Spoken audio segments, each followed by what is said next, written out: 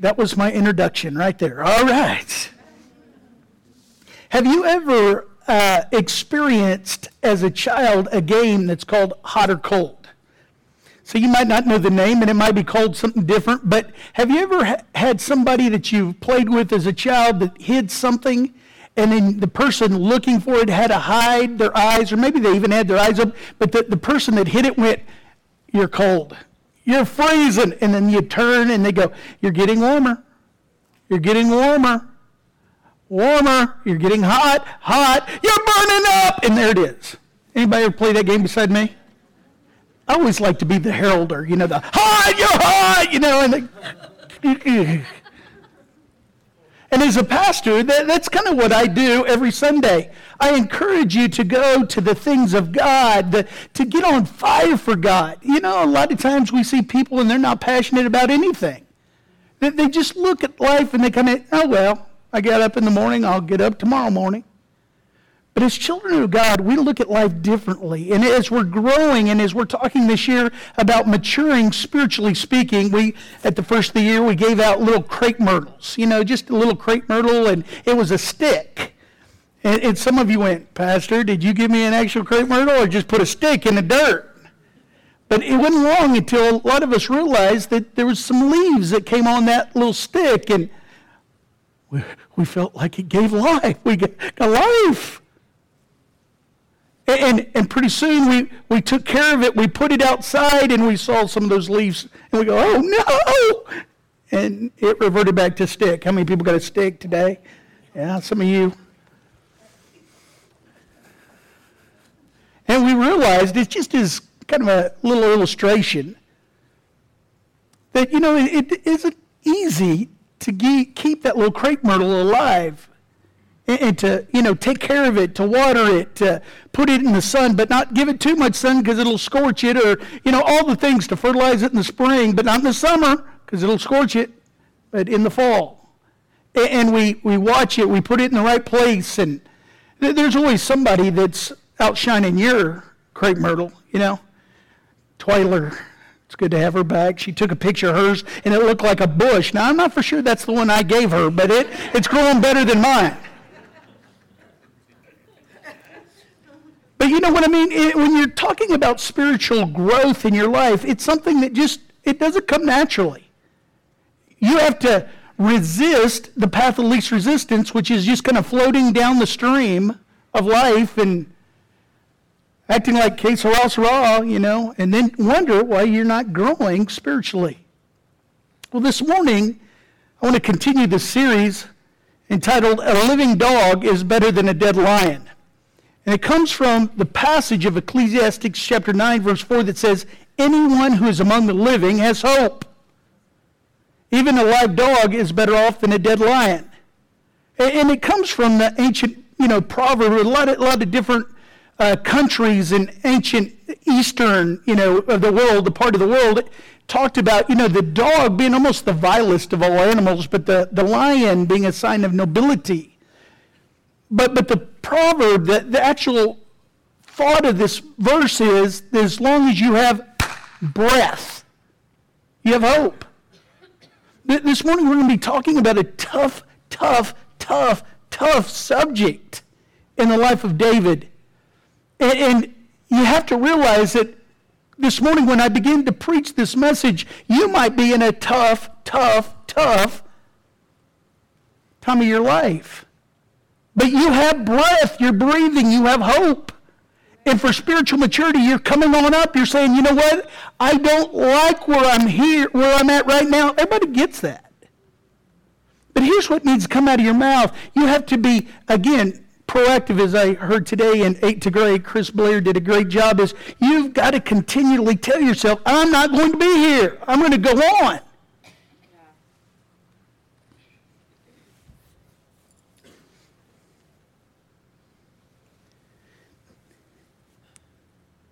The first thing that I want you to know in this passage is everyone becomes great on the battlefield. But everyone doesn't want to be on the battlefield. David is in the lowest time probably of his life, as what we read. And when you get privy to somebody's really diary of their life. The Bible talks about David pretty much more than anybody in the Bible.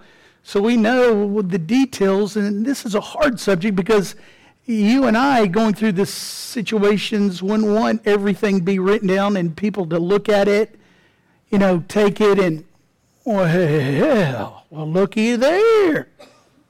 But that's what we really get to do with David's life. And again, it's not to criticize him or criticize you this morning, but it is to see as a biblical example that we do not suffer the same mistakes David did, that we avoid them, that we see them and go, I don't want to do that. 2 Samuel chapter 11 is kind of what I want to read this morning. So watch this. In the spring, now listen, we're in a season here. It says, in the spring, at the time when kings go off to war, David sent Joab out with the king's men and the whole Israelite army. They destroyed the Ammonites and besieged Rabbah, but David remained in Jerusalem. There's kind of a question there. What was it? What? Think about it. You're in a season, and the season is when kings go off to war, but all of David's men, king's men, are going off to battle, but someone's missing. That's David. The battlefield's over there, but David's over here. Let me continue. It says, one evening, David got up from his bed and walked around on the roof of the palace. From the roof, he saw a woman bathing. The woman was very beautiful. Can I say that again? She was they put the very in there, very beautiful. Does anybody ever wonder who gave that information? It's probably David. Very beautiful. And David sent someone to find out about her. The man said, she is Bathsheba, the daughter of Eliam, and the wife of Uriah the Hittite.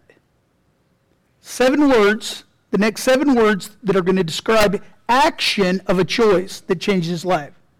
Listen to these 7 words. Then David sent messengers to get her. She came to him and he slept with her. Now she was purifying herself for monthly uncleanness. Then she went back home. The woman conceived and sent word to David saying, I'm pregnant. Does anybody, if you've never heard this story before, realize that David realized he had a problem, but now he's got a big problem. A problem that can't be hid. Let's just go ahead and get through this, and I want to make some comments. It says, so David sent this word to Joab. Joab's his general. He's with the army. David's at home at the palace. So he sent word to the army where Joab, the general, is. Send me Uriah the Hittite. Now who's Uriah? He's the husband of the lady he just slept with. And Joab sent him to David, Uriah. And when Uriah came to him, David asked him how Joab was. Now get the scene. He's out in the field with the army. Bring me Uriah. Uriah comes all the way back to Jerusalem. Okay, you get this? So he comes in. He's probably dirty. He's been out there on the field. What in the world? David's going to kind of act like he's honoring him. He says, how's Joab? How are the soldiers? How's the war going? In verse 8 it says, then David said to Uriah, go down to your house and wash your feet. Go down and be with your wife so that nobody will know that I'm the father of the child she's pregnant with. It doesn't say that, but that's what he has done. He's planned this.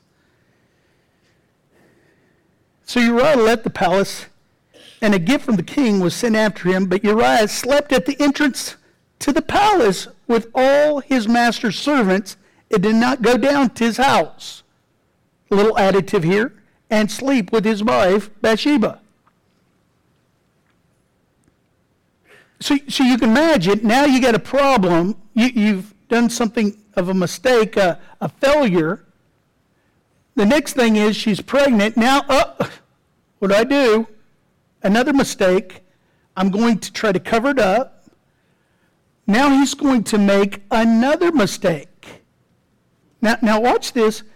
James says that, again, as we begin to look at a person's life and we begin to judge it, it's kind of like me looking down at you. And no. Because James says that we are all sinners. If you break the law in one point, you're considered a lawbreaker. So as we continue on, I want us to all, again, begin to walk in grace, because we're going to judge according to the law of liberty and walk by grace. But at the same time, I want you to see how this can apply to us. He's got a problem. Uriah isn't going to go home and sleep with his wife. Therefore, it's not going to be long. We're pretty much easy to predict, right? 9 months later, there's going to be a surprise. He's got to act quick. In the morning, David wrote a letter to Joab and sent it with Uriah. He gives him a letter to take back to the army, to the general. In it, he wrote, "Put Uriah out in front where the fighting is the fiercest, then withdraw from him so he will be struck down and die." Now get this. The guy is holding his own death sentence as he goes back to David. Do you think that David realizes what he's doing is wrong? Yes.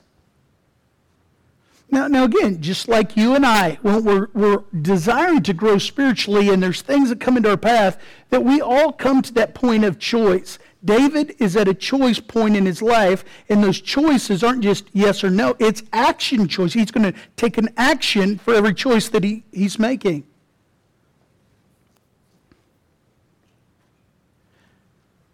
He is telling Joab, the guy that is giving you the letter, I want you to kill him.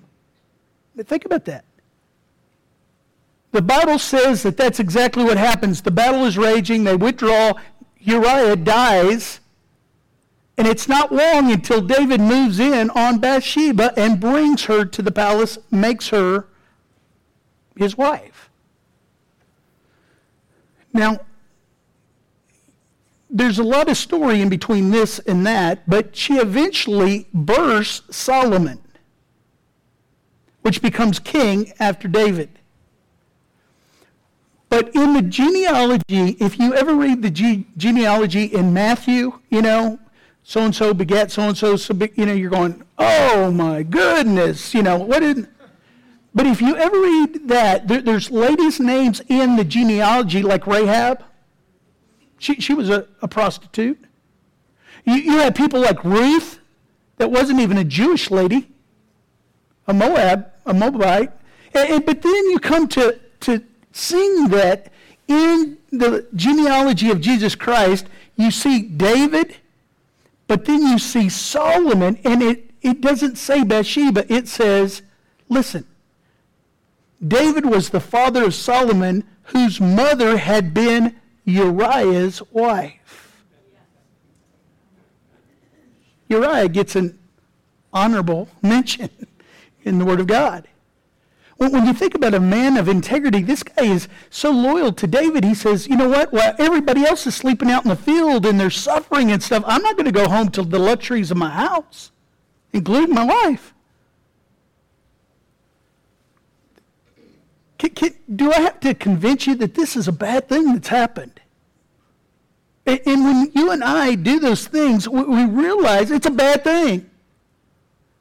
You don't need your husband say, you don't need your wife go, it's your boss, bad thing. We all know it.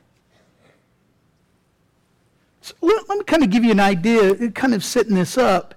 It says it was the springtime when kings went off to war, and if you ever think, what's up with that? Why was it just, it's almost like it's Super Bowl time, and everybody knows you play football at Super Bowl time. But see, in this ancient culture, they were tied to the land. They were agricultural people. They were ranchers and farmers, and that's why it was so amazing to possess the land with Joshua going in, because this land was very prosperous. Milk and honey, baby, it was there. Why? Because the grass was lush and the livestock could grow and multiply. The ground was fertile. They could plant stuff and it would grow. And at springtime was planting time. So the enemy or you you both had responsibilities. You had to protect your boundaries because anybody that would want it would come in and encroach on your boundaries and take over your land, which would say that they would take over your farming land. But if you could go out and defeat countries or nations inside of Israel, your boundaries could be spread out more and more and more and more and more, and you would prosper. Your livestock would prosper as a nation, and you would grow stronger. This is the season of time. We know that any government's responsibility is to protect its people, just like the United States. We're glad that we have a strong army. David had a resume that was as long as your arm. I mean, he's a giant killer. He had the ability to do this, but at this season in his life, it's the responsibility. We see that he stays home. So this morning, I want you to see this. Because some people think that, the fighting is going to last all their life. Just in this story of David, the fighting didn't last all year. We realized that in the winter there wasn't food for the livestock in the army, so that they would disband. A lot of times, even in the midsummer months, that they would just go home. It was only a season of fighting for 3 or 4 months, just again to protect the boundaries or to go into other parts of the world and to conquer them. Just a season. Now, applying that to our life, we realize that there's seasons that the enemy seems to come against us stronger than other seasons. Anybody with me on that? No, sir. You're not going to go, yeah. Come on now, think about it. Is there seasons in your life where you feel like, what in the world is happening? Yeah. I'm glad you can be honest today. You're in church. Transparency is good. It seems like sometimes the enemy, is stronger, but we already know the outcome, that we have victory in Jesus Christ.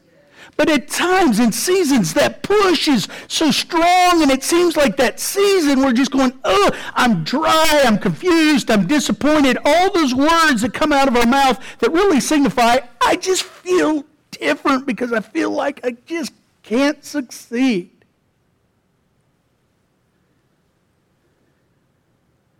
Realize today that you don't have to stay on the battlefield very long. There's seasons that you fight against the enemy. That doesn't mean that it isn't constantly a fight, but I'm saying that the battlefield isn't always going to be that way. And the enemy likes to do the proportionate, where you're going to live to be, let's say, 100 years old, and you're going to fight 99.9 years. No. But greatness happens on the battlefield. See, God wants a balance in your life. He wants the good things as his children, as a father wants for his children. But to have the balance in your life, to put him as priority is the thing to remember.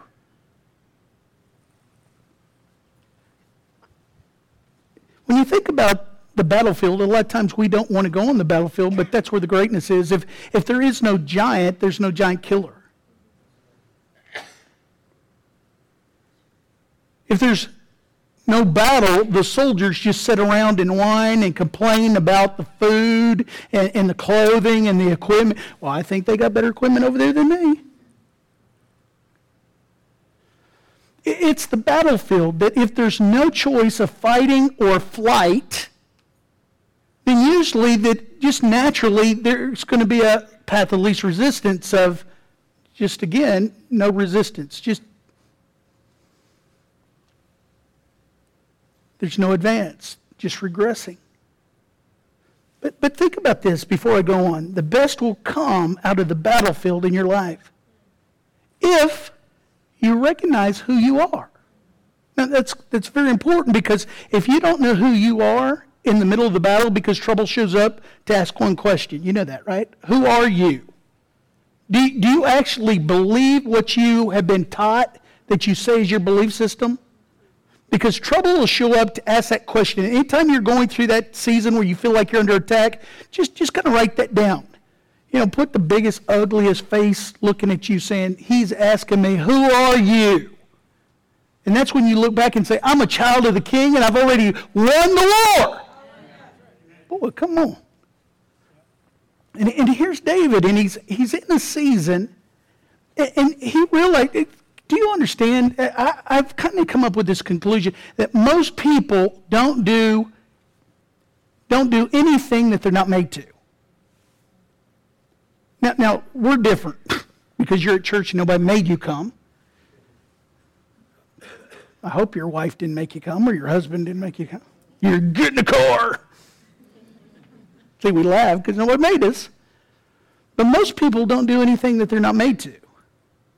If you're an employer, you know that the employees a lot of times wouldn't be there on time if you weren't there on time.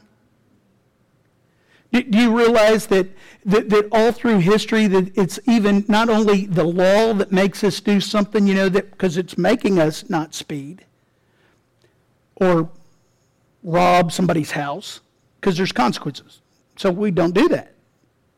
But when you think about other things like cultural things that make us do things, there was a time where people didn't take a shower most days. They did it on Saturday if they needed it or not.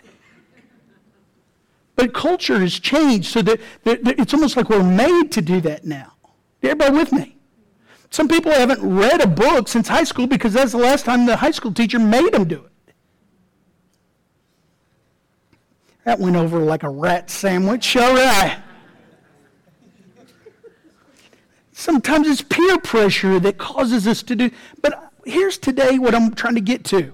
Why in the world did David stay away from the battle?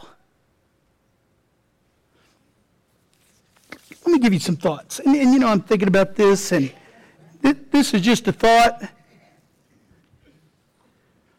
And there's my first point right there. Maybe he thought success gave him the right to retire. Now, I'm not talking about retiring from a job, getting out of the military you've spent time in or something like that. I'm talking about retiring from life. Irresponsible, selfish, just saying, you know what, I'm done with life. I'm not going to do anything. Isn't that kind of America's dream to just get to the point where you have enough money where you just can be selfish and say, I'd check out of life. I'm not going to do it anymore. But this morning, again, when the battle comes, if you don't step up to the battlefield, there's some things that you are missing of who you are. Remember in Genesis where it says that God created, all things in the seventh day, he's rested. Do you realize that when he created man and woman, he says that I've given you the ability to rule and to subdue the earth? Anybody ever read that? If you don't believe me, go back and read it. Those are both words that are actionary, that are violent, really. And to realize that as you read the Word of God and you get into Revelations, it talks about us being kings and priests. And when you get away from the uncomfortable feeling of the luxury of that position, I'm a king? Oh, I don't know if I could ever be a king or a priest. He's talking about establishing something that's going to last throughout eternity. And for eternity, for most of us, that's something that our brains kind of start smoking because we can't get it. But when you stop and think that somebody is always going to have to rule, the question is, who's going to rule and reign? God says, I've created my children to rule and to reign. To restore you back to your original place that when sin came into the earth in the Garden of Eden. To redeem you. Matter of fact, the Word of God says, I have called you by name. Don't fear. I have redeemed you. What's redeemed? To restore back to the original place. So when you're beginning to think of ruling and reigning, and you say, well, Pastor, I just don't know. That's very high for me to think that I'd be a king or queen, to rule and reign. I want you to realize that who else will rule and reign? Would you be okay if, say, the atheist or the humanist or the Buddhist or the Muslims, see, they're waiting to rule and reign. But the Word of God said, I have created you to rule and reign. So when the opportunity at the battlefield comes up, David could have been like, you know what? I've been pretty successful. I think I have the right to retire. Just kind of sit back, ease. I'm not going to go to the battle. It's time for a sleeping bride, the church, to wake and say, I'm going to walk in our identity of who God has created us to be. And the second thing I want you to look at is he might have already, have you ever thought about this? Maybe some of the men might have thought about this, but David might have already spotted Bathsheba and was waiting for an opportunity. It says in the spring, at the time when kings went off to war, David stayed home. It says one evening, David got up from bed and was strolling around when he saw a beautiful woman. Now, have you ever thought that in a situation like this, and again, the battle's going over there, but he says, I'm going to stay here. See, a temptation, they say, will only last an average of about 8 minutes. Now, I don't know who came up with that statistic. But a lot of times that temptation will lead to longer. Well, you know, somebody told me that last year Bathsheba likes to bathe in the spring. Well, when was that? That was in the spring. Well, I'm going to be out to war. And who's to say that he didn't begin to move things around and delegate authority and say, you know, I'm not going to the battle this year because the live show is going to take place in the spring. And I want to be there. Again, that mindset of thinking, you know what, I know that's not right. But I'm going to coordinate everything around to be in the wrong place at the wrong time.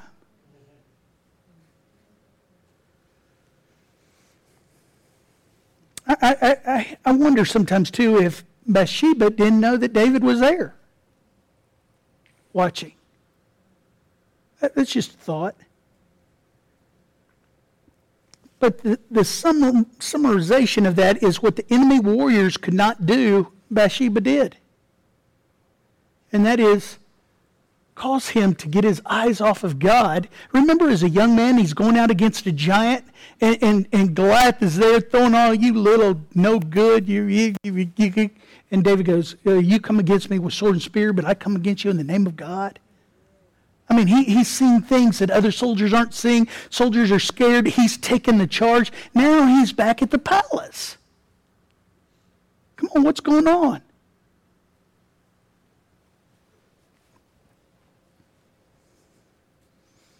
Let me give you a third one. David might have been afraid.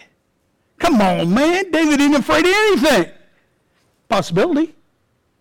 I mean, he's killed a lot of guys. I mean, the ladies sang, David's killed his tens of thousands. So how many people had he killed that had brothers and fathers and uncles that said, all I have to do is kill David and I'll be famous? Later on in his life, his men finally realized that he had gotten a little bit older, a little bit long in the tooth, and said, you don't need to go out with us. I mean, you don't need to fight anymore. You need to. But at this situation, he might have been afraid and thought, you know what? How long can I go to battle and still not get killed? But before I give number 4, I just want to know, you might think that it could be all of those three together in your situation. I mean, he thought, maybe he had success, so he had the right to retire. Maybe he had already spotted Bathsheba and thought, I'm going to wait here. I'm going to retire here at the palace. And maybe he was afraid, you know, since I don't want to go get killed, this is a great place to be. And maybe all those things are something that's plain in your life. But here's another thing that and I want you to allow the Holy Spirit to be speaking to you of, what is it to you that gets your eyes off of God and distracted by something you know isn't right? Come on now, be honest with yourself.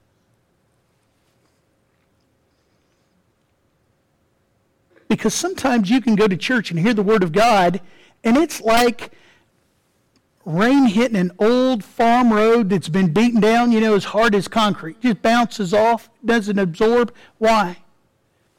Because the Word of God says in Mark chapter 4, when the seed was scattered among the roots or the thorny places, it said that it didn't produce because of what?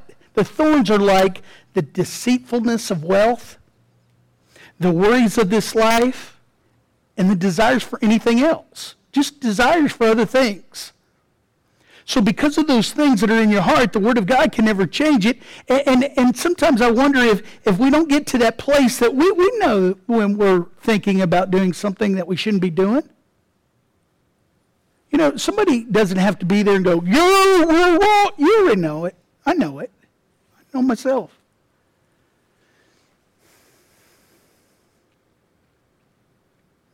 But it takes action on our part to get these things, these distractions out of our life, even if it's like, you know what, I feel like I'm getting colder, and someone's going, colder. In other words, turn around and quit doing that so that it can be warmer, hot. In other words, you're on fire for God.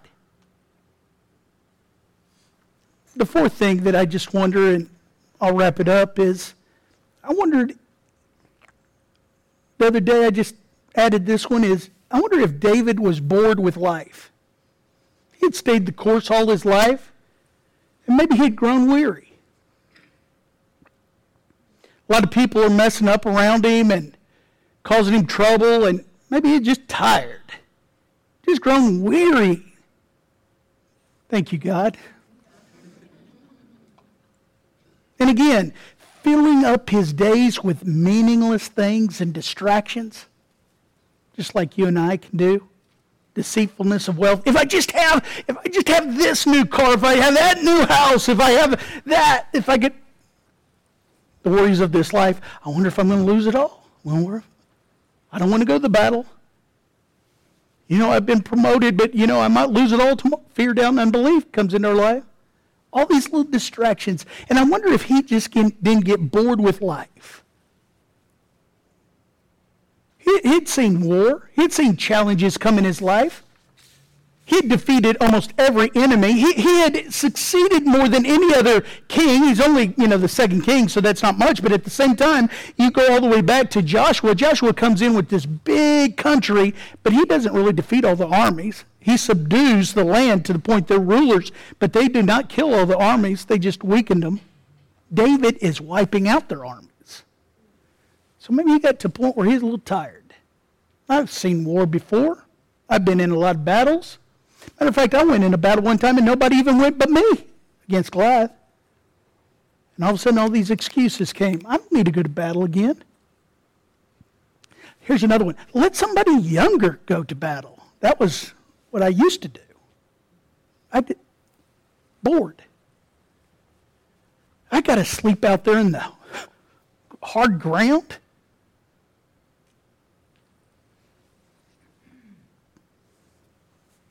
What is it with you? Are you on the battlefield fighting for what God has purposed for you in your life? Or are you on the rooftop, distracted by other things? Consumed with all the things that are going on in your life that are really temporal, meaningless. And then at the same time you're going, I just don't feel the heat of God anymore, the passion that I used to have of God. It seems like I've grown cold, and it seems like the Holy Spirit's going colder, but I still keep going. I just keep walking. And then God, why aren't you with me? I can't hear your voice anymore. I can't do the things. I don't see the miracles that you used to do in my life. Because let me tell you, first of all, being in the wrong place is the biggest part of the problem. If you could put that down and put that by your bed at night, don't be in the wrong place. You know what I'm talking about. I don't even have to preach very much more on that, but you know what I'm talking about. If you take a real quick biblical example of the story of Ruth, if you remember that, if you've ever been here on a Mother's Day, you probably heard a Ruth story. And Ruth and her sister-in-law are going back to Israel with a lady named Naomi, their mother-in-law. And Naomi says to both of them, go on home. You guys aren't Israelites. I don't have any sons anymore. They died. Your husbands died. Go on home. And Oprah says, okay, I'll go back. But Ruth says, you go anywhere, I'm right there with you. You better quit. Quit talking me out of it. I'm not going to go. I'm going to go with you. And we know that the procession of being in the right place with the right time at the right with the right people, she's in the genealogy of Jesus Christ. I mean, the whole story is an amazing story. But if you take a negative example of that, you can go to Lot. He's a young man. His uncle Abraham is going to another country. He doesn't know where he's going, but the favor of God is all over Abraham's life.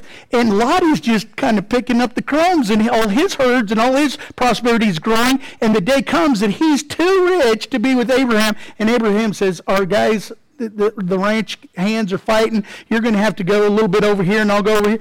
And he goes, "Well, I'll take the best place." Wrong answer. He should have looked at Abraham and said, "Wherever you go, I go. Well, your people will be my people." And I mean, just like Ruth said. He says, now, he might have said, "Well, I'm going to send my ranch hands over there, but at night I'm sleeping here with you because the favor of God's on you." But we know the story of Abraham and Lot. Lot goes over here and puts up a tent, and his family's, and it says he's viewing Sodom.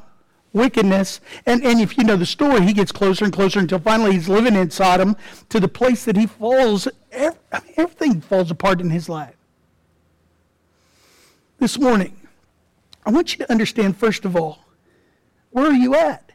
Are you on the battlefield where you can't lose and destined for victory? Are you on the rooftop of your life looking for all these distractions other than the things of God and the purpose of God in your life? The second truth about greatness is everybody suffers mistakes, but the great ones will own their mistakes and learn from it. This is hard because, can I tell you that if nobody would have found out about David's sin, he would have thought that he was in the clear. But I'm here to tell you that he would have gotten colder, colder, colder, colder, colder, and he would have suffered eventually for it anyway.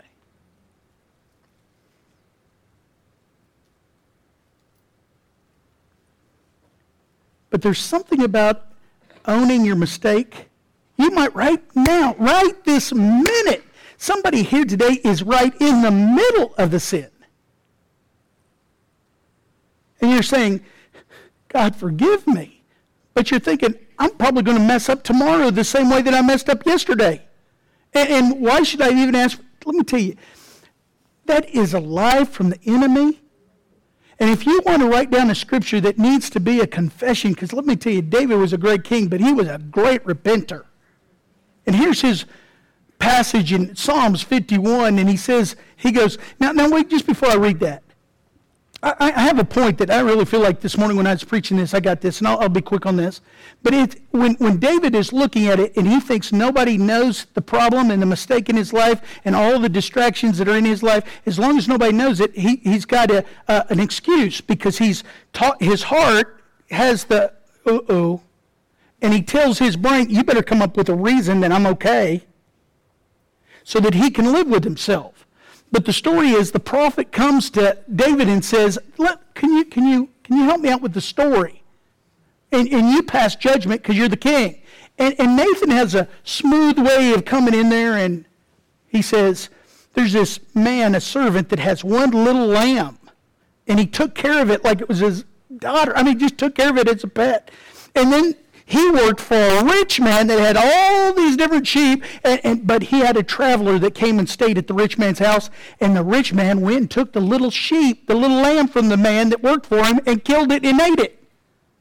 David's, that guy ought to be and really he doesn't even realize that Nathan eventually will say, "You're the man. You're the man that took the wife of Uriah." Now watch this. From his perspective, his heart has already told his brain, "You're okay.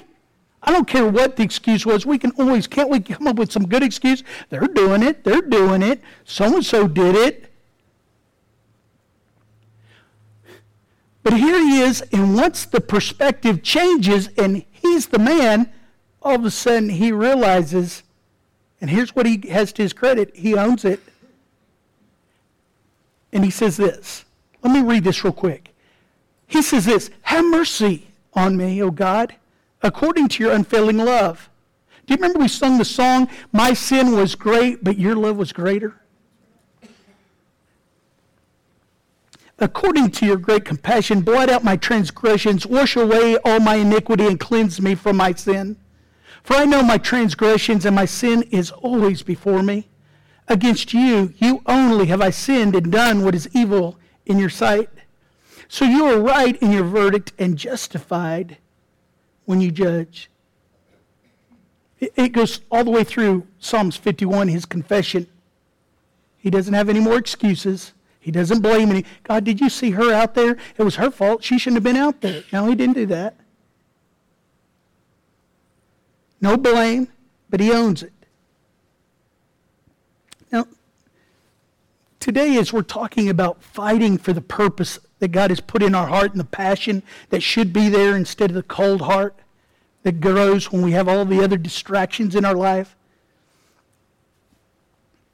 I want us to get to the point where we realize that there is a reason, again, that I've mentioned already, to push through the sin that is in our life.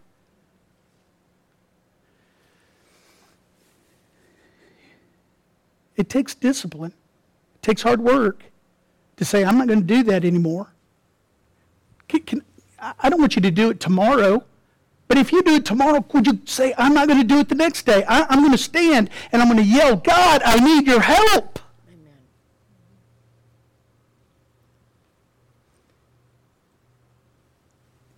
I got a revelation when I turned about 16 and I got the car keys. And I went to places that I always had gone with my dad. But I didn't know how to get there. Why? Because I was in the back seat. Here's your keys. I don't know how to get there. That's before GPS. Not that far before GPS.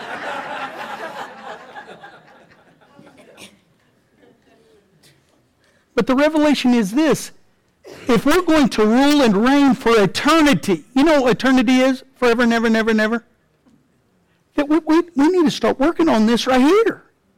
That we fight for the purpose of who we are, and we believe that we're sons and daughters of the King. That will rule and reign throughout eternity with God.